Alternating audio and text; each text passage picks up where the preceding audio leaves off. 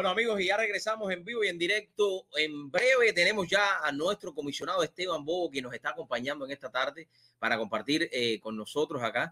Así que creo, cuando el comisionado esté ready, voy con él. Así que yo creo que ya está ready en este momento. Comisionado, muy buenas tardes. Gracias por acompañarnos. ¿Cómo se siente usted? Buenas tardes, hermano. Estamos tratando de hacer dos cosas al mismo tiempo. Estoy aquí ahora en mi cuartel de campaña, pero al mismo tiempo atendiendo una reunión de la comisión. Entonces te pido con antemano disculpas porque en cualquier momento va a tener que dispararme para ir a votar. No se preocupe usted. Óyeme, ante todo, gracias por la oportunidad y sobre todas las cosas, aquí estamos apoyándolo a usted, nuestro próximo alcalde en el condado Miami Dade. ¿Cómo se siente? ¿Cómo ha pasado todos estos días ya en los cuales seguimos trabajando constantemente? Seguimos, digo yo, porque yo lo apoyo 100%. Bueno, obviamente uno está... se siente con mucho orgullo que el pueblo lo ha premiado con ese primer lugar, pero al mismo tiempo sabemos que hay muchas personas que no votaron, hay muchas personas que están por votar ahora en noviembre, y entonces la tarea nuestra es comunicarse con esas personas, compartir la visión que tenemos para nuestro condado Miami-Dade, y entonces ojalá poder llevar un mensaje que defiende, como siempre hemos hablado en tu programa, el contribuyente, el dueño de negocio, y esa es la tarea ahora, pero estamos cansados, pero con mucho entusiasmo para los próximos 2 meses. Comisionado, hoy la ciudad, el condado Miami-Dade reabre los restaurantes, aunque al 50%. Sabemos que usted ha sido un gran apoyando esta medida para que los restaurantes puedan abrir, para que la economía se vuelva a reabrir. ¿Cómo se siente al ver todos estos pequeños negocios que están hasta cierto punto contentos, ¿no? de volver a ver movimientos en su negocio? Bueno, alegrado que están abriendo, sin duda ninguna. Y yo creo que eso es un paso positivo, pero también consciente que hay muchos lugares que el 50% no es suficiente para ellos. Tienen que abrir aún más.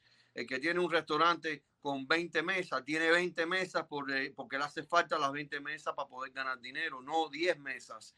Y entonces, ojalá que podemos compartir con ellos, trabajar con ellos, que ellos crean los planes necesarios para no solamente mantener con cuidado a sus clientes, pero también a los que trabajan.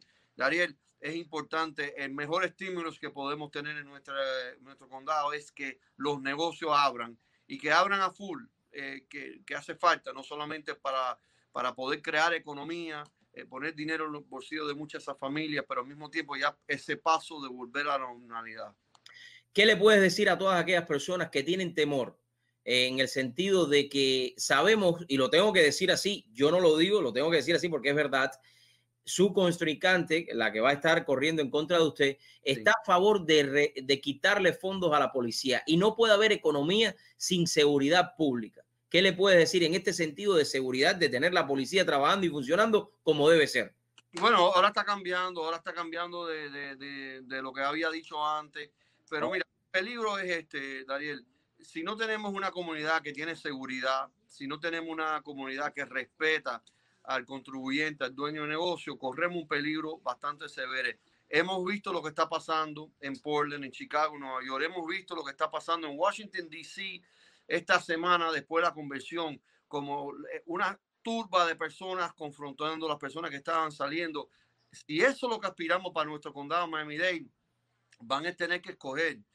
Yo por mi lado he dicho redondamente, a la policía no se le va a quitar los fondos. El gobierno va a vivir dentro del marco que podemos pagar nosotros como contribuyentes. Y yo te diría que esa es la misión, ¿verdad? De asegurarse que nuestro condado no se convierta en una de estas otras ciudades donde obviamente ya el contribuyente no se respeta y el derecho a tener diferencias de opinión no se respeta, y eso no puede pasar aquí en el condado Miami-Dade. Comisionado, no le quiero robar mucho más tiempo porque sé que se tiene que concentrar ahí. Gracias por la oportunidad de compartir algo nuevo que tenga que saber la comunidad en estos momentos que está sucediendo en la comisión. Bueno, estamos hoy debatiendo varios diferentes temas, pero quizás el más importante de todo es la Bahía Biscayne. Hay que asegurarse de hacer todo lo posible de atender ese problema en una forma transparente, entender que va a ser costoso, pero creo que podemos, y hoy le estoy haciendo una petición al gobernador y a la vicegobernadora para que atiendan mucho más acerca de lo que está pasando en la bahía. También le vamos a estar pidiendo esa ayuda al gobierno federal. Es importante el impacto económico de nuestro condado es bastante grande. El que viva ahí quiere una bahía que esté nutrida, que esté viva, no muerta, y esa es la tarea que tenemos ahora por delante. Óigame, para todos aquellos que van a votar ya en noviembre 3, ¿es el mismo número en la boleta o es diferente número? No, cambia el número. No bueno, hay que saber ya ese número. Ahorita viene el número nuevo y hay que compartirlo con las personas para que puedan usar ese número. Lo más importante, el que esté escuchando, que sea independiente o sea demócrata, si te interesa dónde va tu dinero, que tú pagas con impuestos, escucha bien los debates y los análisis que vienen. Esto va a ser sumamente importante para asegurarse que los servicios que ustedes dependen se estén cumpliendo. Muchísimas gracias, comisionado. Que Dios lo bendiga. Cuente con mi voto y cuente con todo el apoyo que nosotros podamos darle a usted. ¿Okay? Y por favor, salúdame ahí a tu niña que fue sí, está por ahí. De llevar la voz de mi campaña. Yo creo que me buscaste ahí 5 o 6 votos adicionales, ¿oíste? No, oye, 5 o 6 no, fueron una pila. No me digas que 5 o 6, chicos. Oye, no me digas 5 o 6, ponme, aunque sea 20 o 30, ¿no? Bueno, no, fueron muchos. Cuando lo pusimos en las redes sociales, mucha gente, vaya, una bendición esa niña tuya, que Dios la cuide mucho, ¿oíste? Gracias, comisionado. Bendiciones para usted. Usted se lo merece. Usted es un gran ser humano. Gracias.